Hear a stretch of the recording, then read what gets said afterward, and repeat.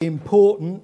That's not to say that sometimes preachers don't get into a bit of a mess and sometimes they do things they shouldn't.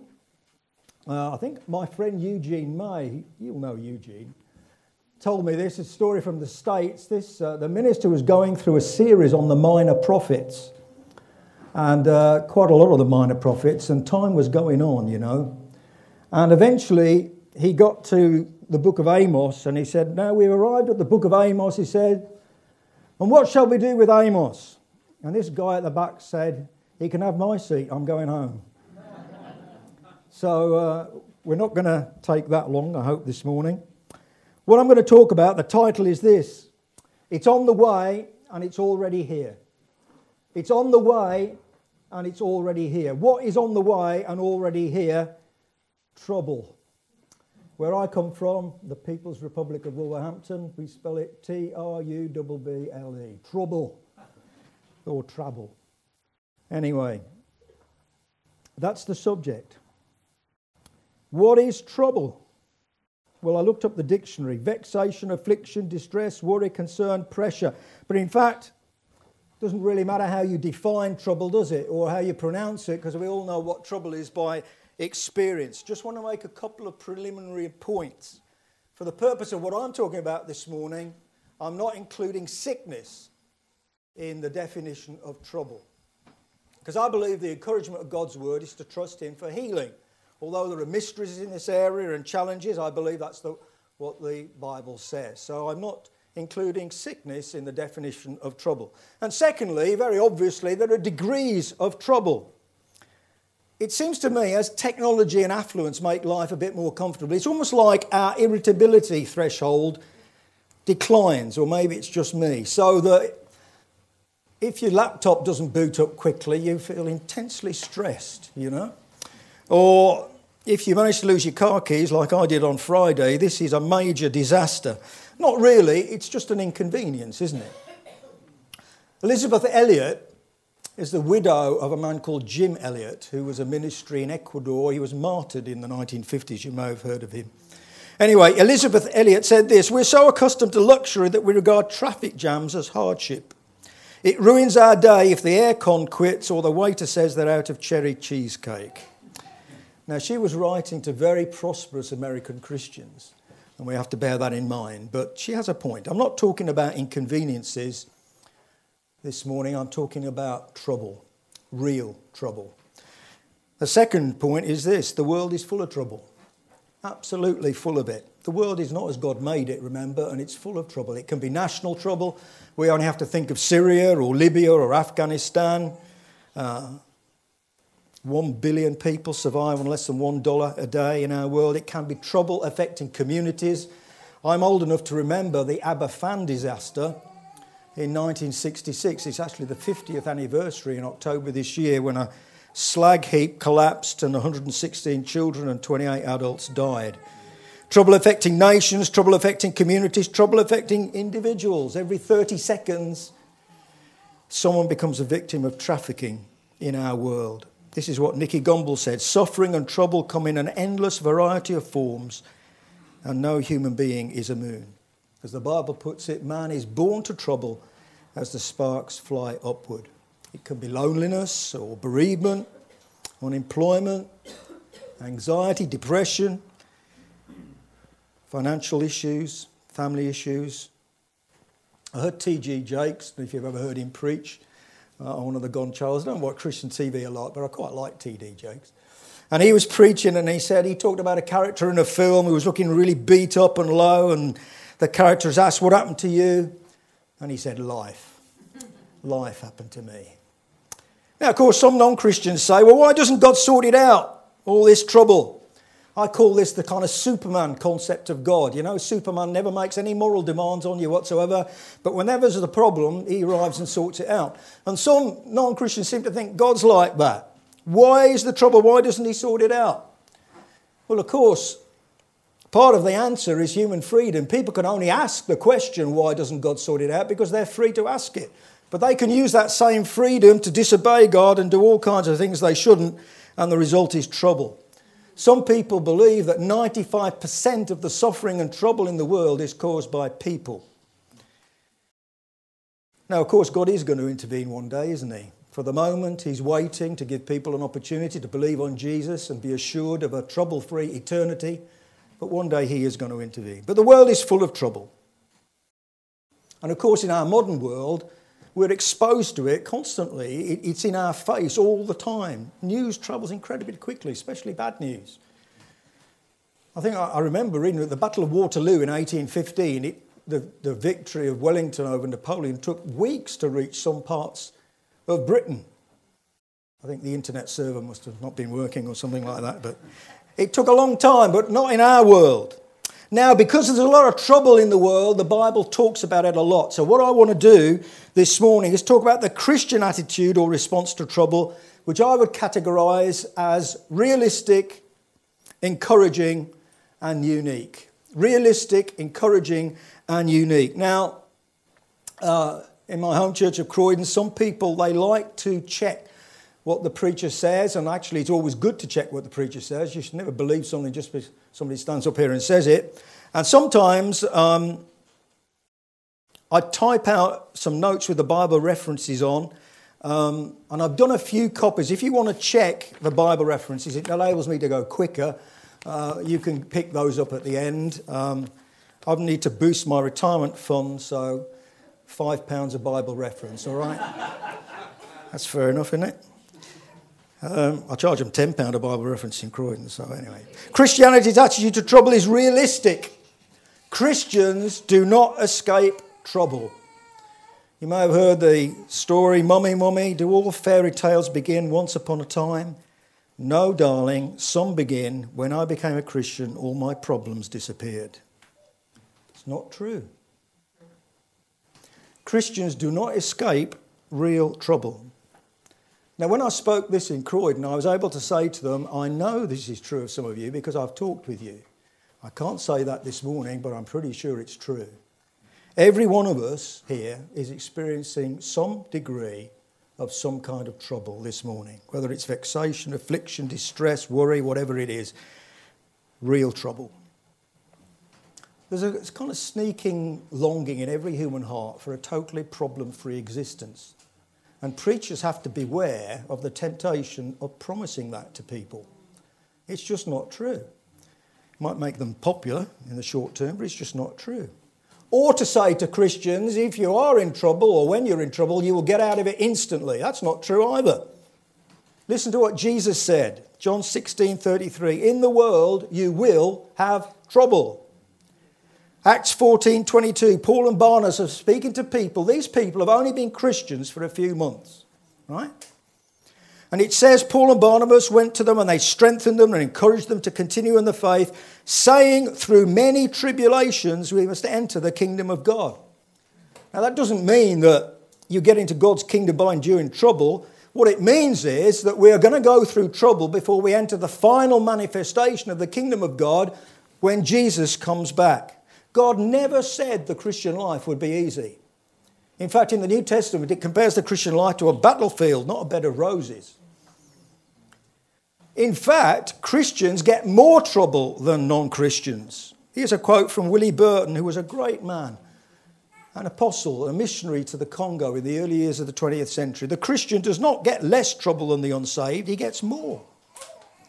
Why is that? Well, here's another quote for you from the Bible teacher Tim Keller. Christians will suffer not simply in the pains of the world that all people face, but specifically because they are brothers and sisters of Christ.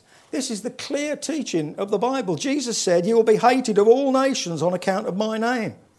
Paul said, all who desire to live godly in Christ Jesus will be persecuted, sometimes to death. We haven't experienced that in our nation for quite a time.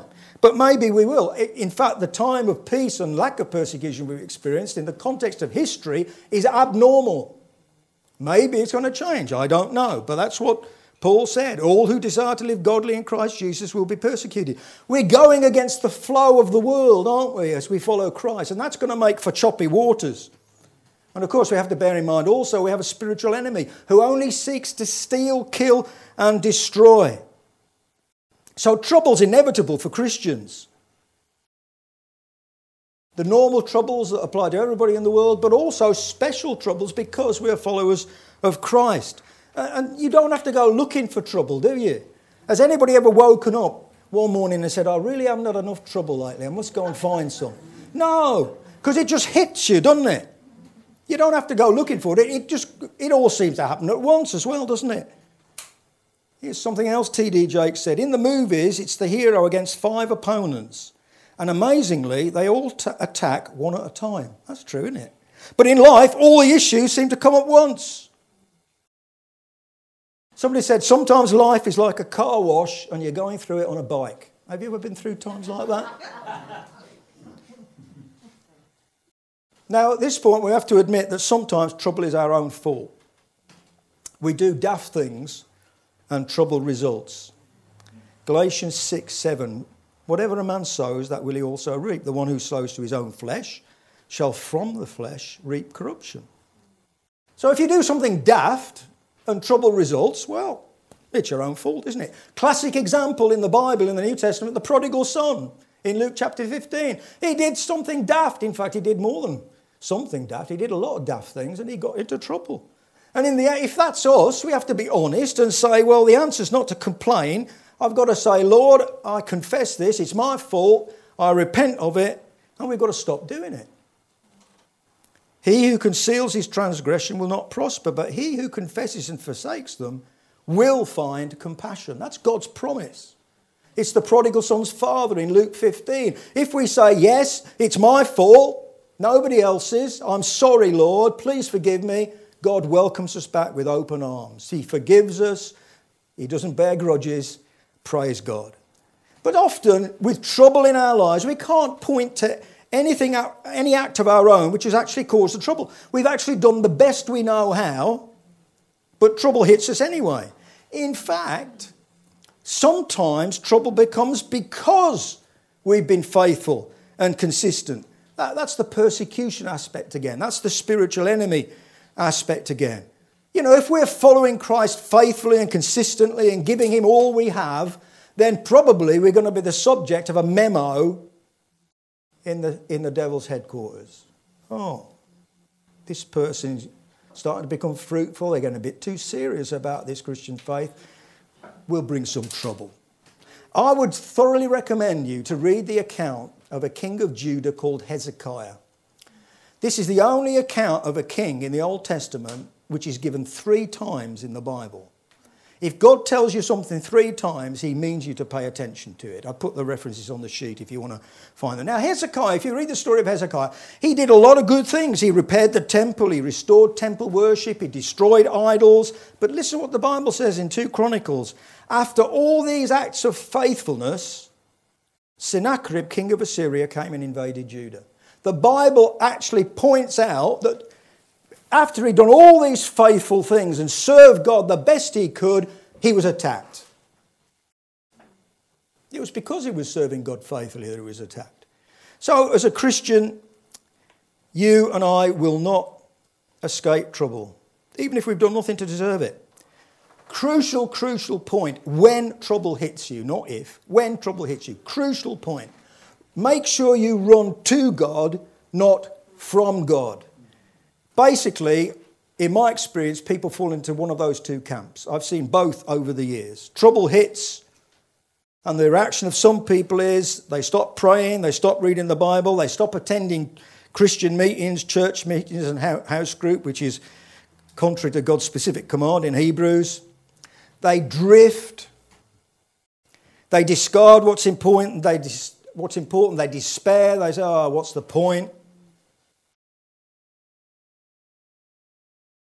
Wrong response. Run to God, not from God. Hezekiah is a great example of this, of what to do when trouble hits. If you read his story, Hezekiah had a bit of a wobble. He's being threatened by the Assyrians and he decides he'll try and pay them off.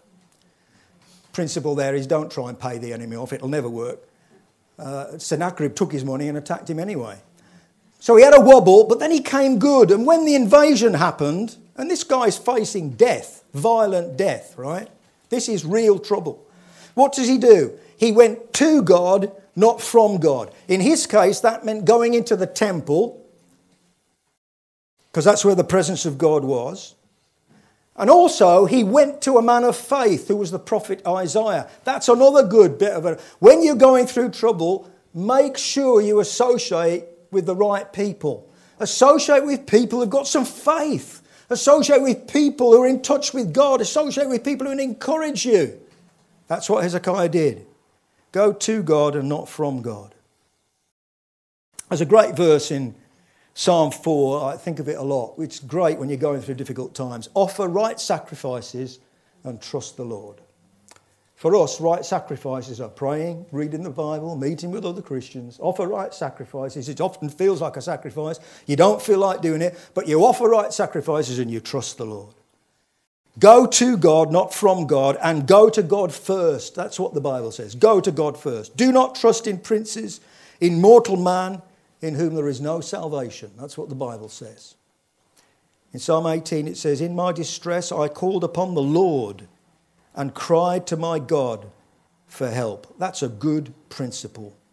One of God's consistent complaints against his people in the Old Testament, as you will know, is they kept on going to human help in time of trouble. They would go to Egypt, they'd go to Samaria, they'd go to Assyria, they'd go anywhere but God. But the Bible's counsel is, when you hit trouble, go to God and go to him first. How blessed is the man who trusts in the Lord and whose trust is in the Lord. He will be like a tree planted by the water that extends its roots by a stream and will not fear when the heat comes, but its leaves will be green and it will not be anxious in the year of drought. Why should we go to God first? Because he's God. Because he's divine, because he's sympathetic, because he's able to help and he's willing to help. It talks about that in Hebrews 4. Our sympathetic high priest, who's been tempted in every, he knows what it's like to live down here. You know the life that Jesus had. He didn't have an easy life. He understands. So we can go to his throne of grace for mercy and help in time of need. The Christian faith is realistic about trouble and it's encouraging about trouble. We have some amazing promises in the Bible from God when we're going through trouble. Now, I'm going to go through these quickly. I hope it doesn't come over like a bit of a formula or I make it sound too easy. It's not easy going through trouble. It's not. That's why we need other people to encourage us and help us. And I've got to practice what I preach. You know, when I go through trouble, I've got to remember this. So I don't want to make it sound too easy, but there's some great promises God gives us. God says, I'm with you in trouble. I will never desert you. No, I will never forsake you. I think that's a great promise. When I went through a serious operation 5 years ago, I remember thinking about that as I was taken down to the operating theatre. I said, God, you're with me right now. You will never leave me or forsake me. It's a tremendous comfort. Great, the great God is with you. He says, when you pass through the waters, not if, I will be with you. Imagine that. The great God is with you. Your loving Heavenly Father is with you in trouble. That's encouraging. They say in the eye of a hurricane, there's a strange calm. And in the presence of God, there's peace. You know, God doesn't take away all our troubles. At least he doesn't take them away as quickly as we'd like. But he does promise us peace in the midst of them. God says, I'm with you in trouble. And he says, I'll protect you in trouble. I'll ensure that it doesn't overwhelm you. There are times in our lives when we think, God, I don't know if I'm going to make it. There's problems on every hand. But God says, no, I will not let it overwhelm you. When you pass through the rivers, they will not overflow you. When you walk through the fire, you will not be scorched, nor will the flame burn you. For I am the Lord your God, the Holy One of Israel. We know what it says in 1 Corinthians, that God will not allow you to be tested beyond what you can bear. He'll make a way of escape. So when you're really going through trouble and you're thinking, oh God, I can't go on any longer, start looking for the way of escape that's God's made for you. God's with you in trouble. He'll ensure trouble doesn't overwhelm you and he'll help you in trouble. Psalm 46, our God is our refuge and strength, our very present help in trouble. Listen to this quote from Max Lucado. Jesus was angry enough to purge the temple, distraught enough to weep in public, fun-loving enough to be called a drunkard, winsome enough to attract kids, poor enough to borrow a coin for a sermon illustration, radical enough to get kicked out of town, responsible enough to care for his mother, tempted enough to know the smell of Satan, and anxious enough to sweat blood. So why would Jesus endure earth's toughest pains? So you'd know without a doubt that he is able to run to the cry of those who are being tested. Absolutely. Absolutely. Jesus hears your cry. That's amazing, isn't it?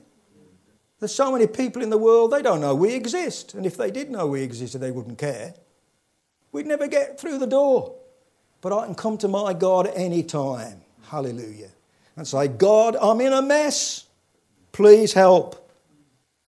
He hears my cry. He's with us in trouble. He'll ensure it doesn't overwhelm us. He'll help us in trouble and he'll deliver us from trouble. Call upon me in the day of trouble. I shall rescue you and you will honour me. Paul said, the persecutions I endured, but out of them all the Lord delivered me. Now that doesn't mean he'll always deliver you when you want. I would like God to deliver me out of trouble instantly, every time, to be honest. But it doesn't happen like that, is it?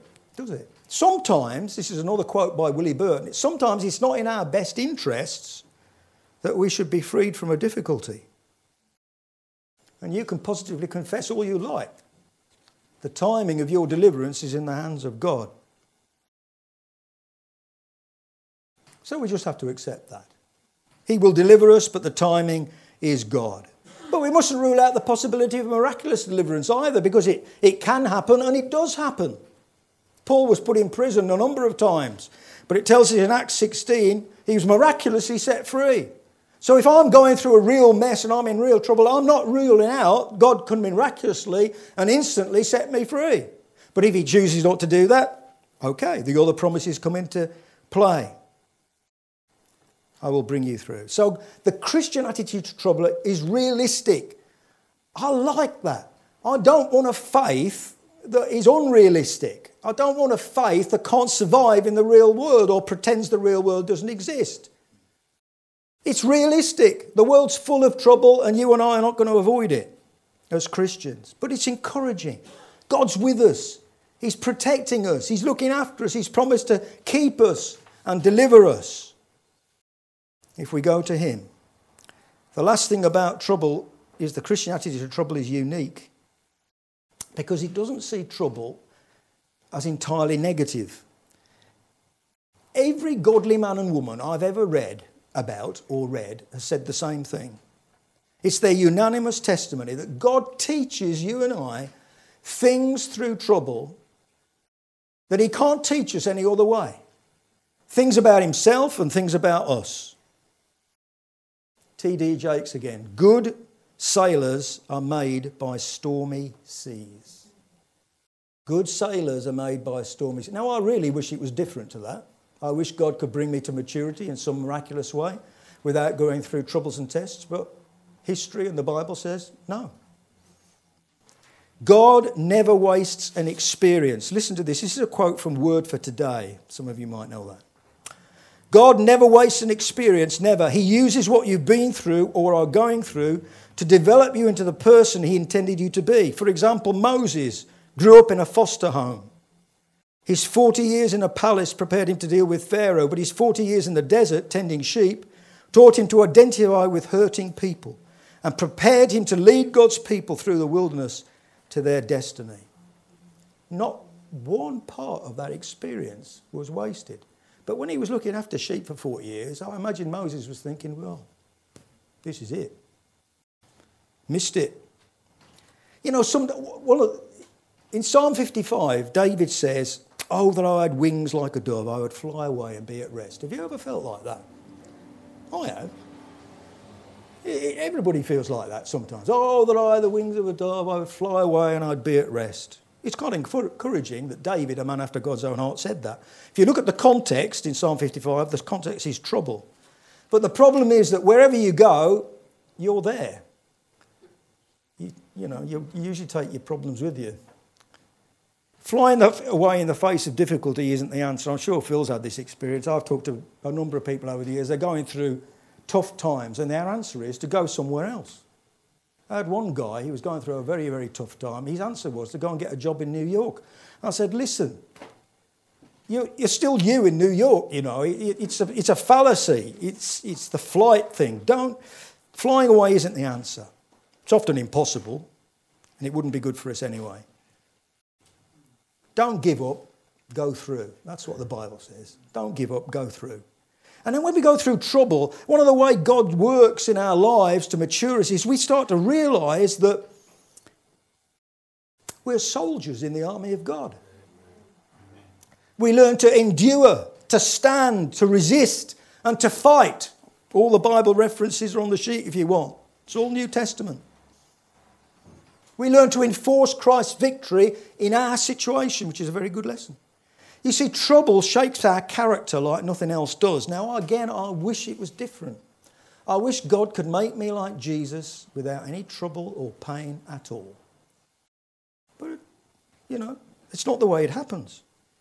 The clear teaching of Scripture is that it's trouble that shapes our character. And God's more interested in your character and my character than anything else. Sometimes there's a miracle of deliverance. We shouldn't rule that out. But more often, God does the miracle in you. There are several passages which I've put on the sheet. Romans 5, 3-5. Tribulation brings about perseverance. Perseverance, proven character. Proven character, hope.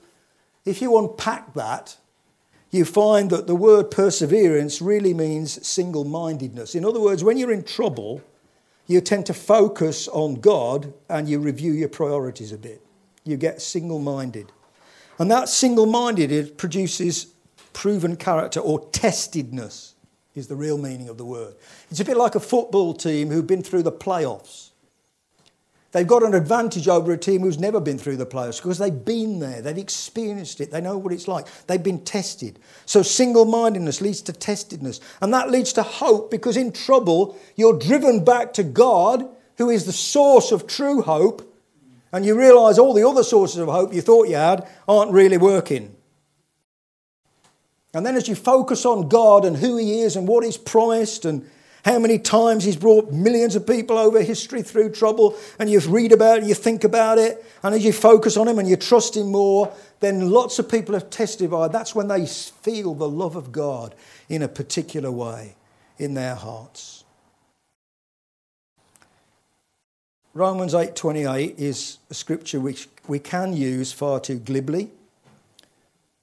In all things, God works together for good to those who love Him and are called according to His purpose. We can use that too glibly. We need to be careful of that.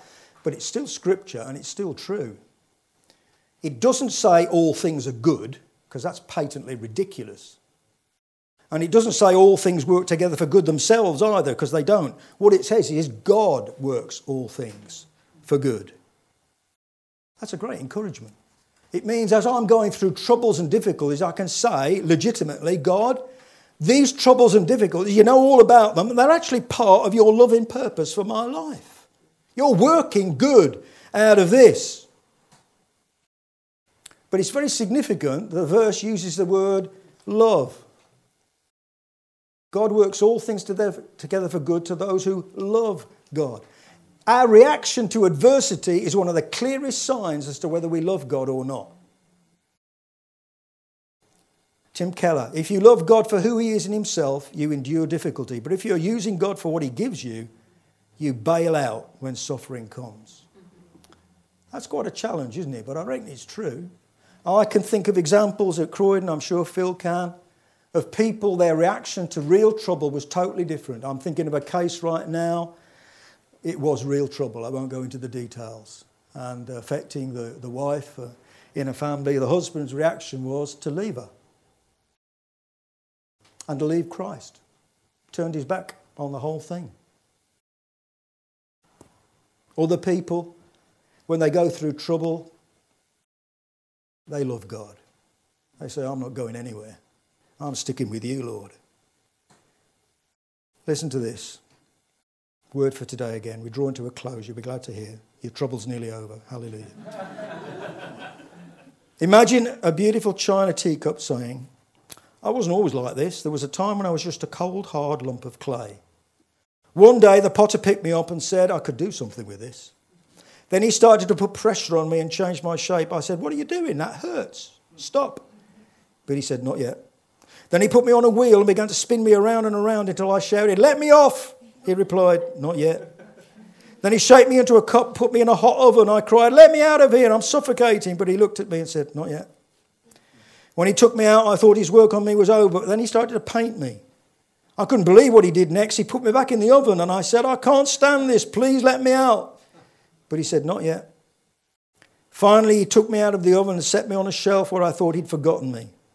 Then one day he took me off the shelf and held me up before a mirror. I couldn't believe my eyes. I'd become a beautiful teacup that everyone wants to buy.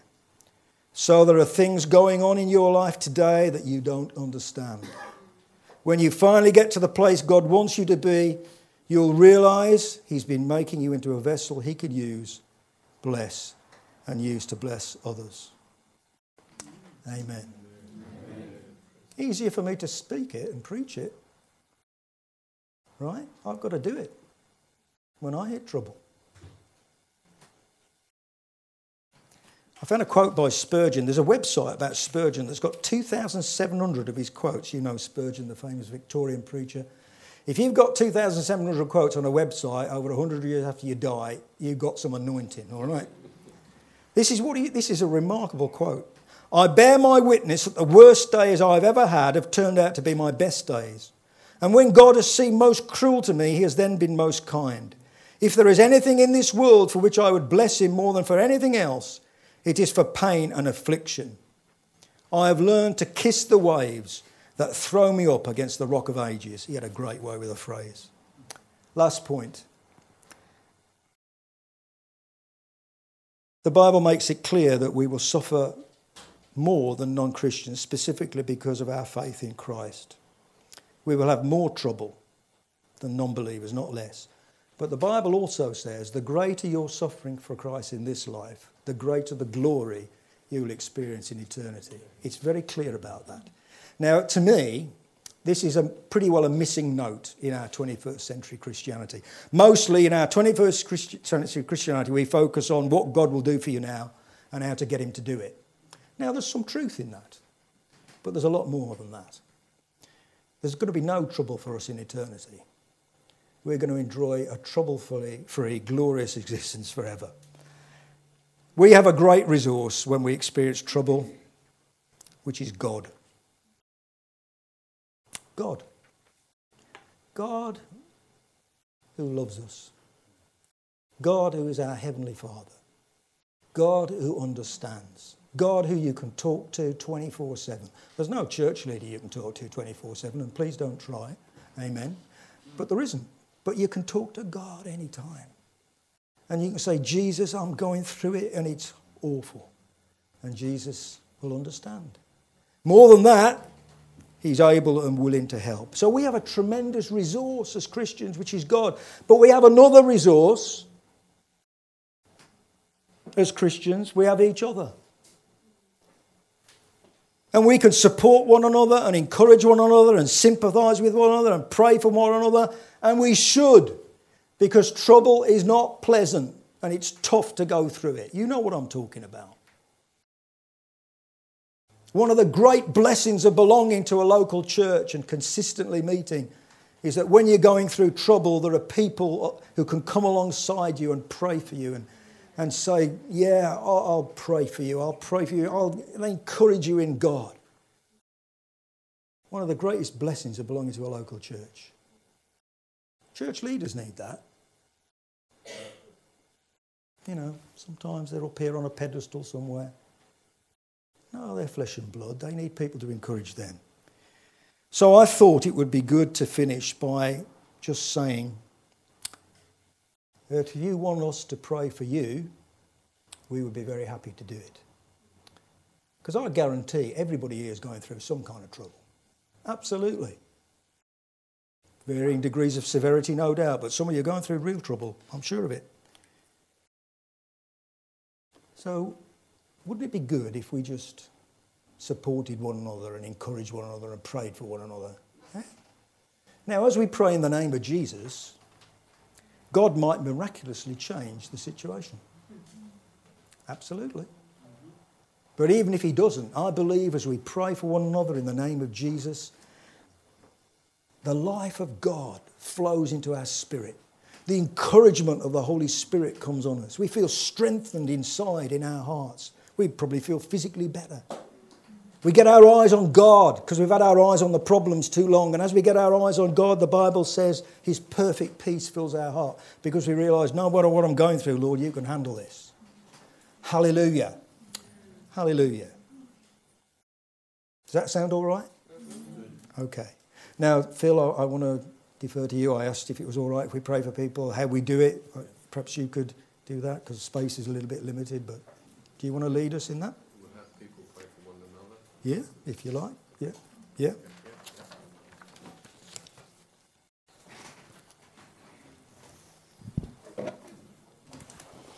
Going to pray for one another. I want to just share this little testimony. It's not a footnote to the sermon because the sermon was brilliant and God's brought us to this place. Daphne had a little operation on Monday. I took her, it was just a day at the hospital. I took her up there at 7:30 in the morning, and as we went into the ward where they were going to prepare her, this lady, she was one of the nurses, a black nurse, she was smiling at me. And, you know, one might expect nurses to smile at you to make you feel comfortable. And then she came to the cubicle and she said, I know you. And you tear through your brain to think, who is this woman who says she knows me?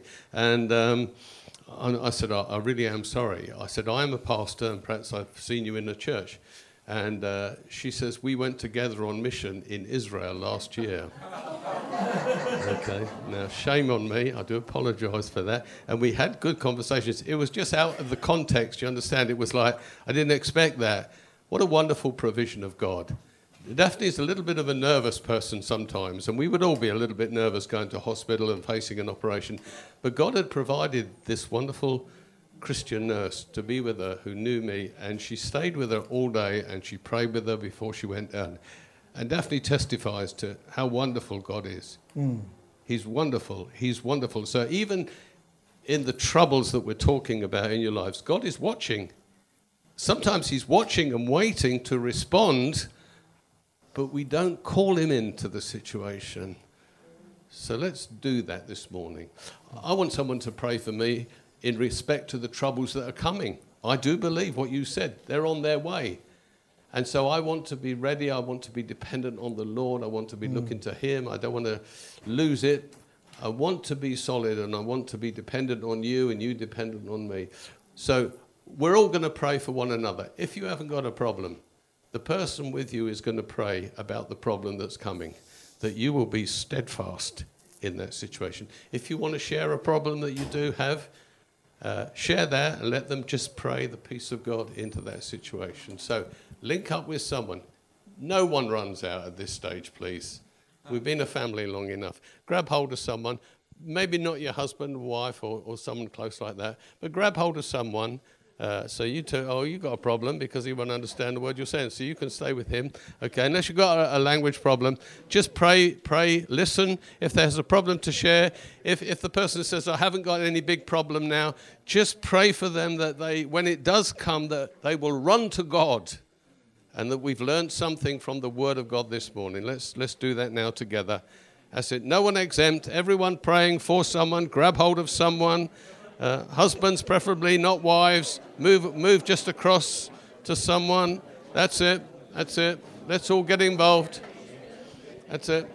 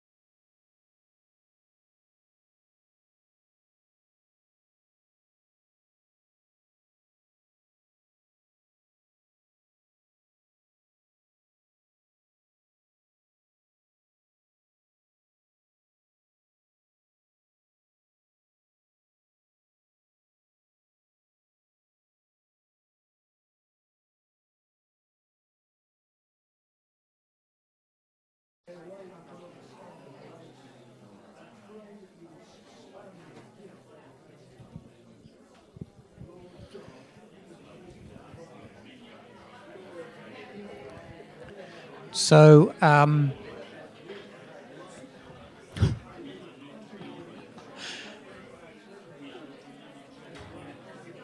as much as I don't want to interrupt prayer, I am.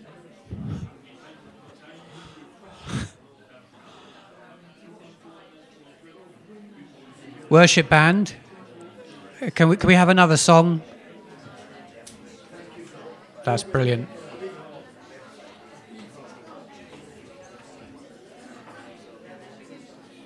What a wonderful way to spend time after the sermon. And should we just give our appreciation to Ian, because he's given us a fantastic word this morning. Let's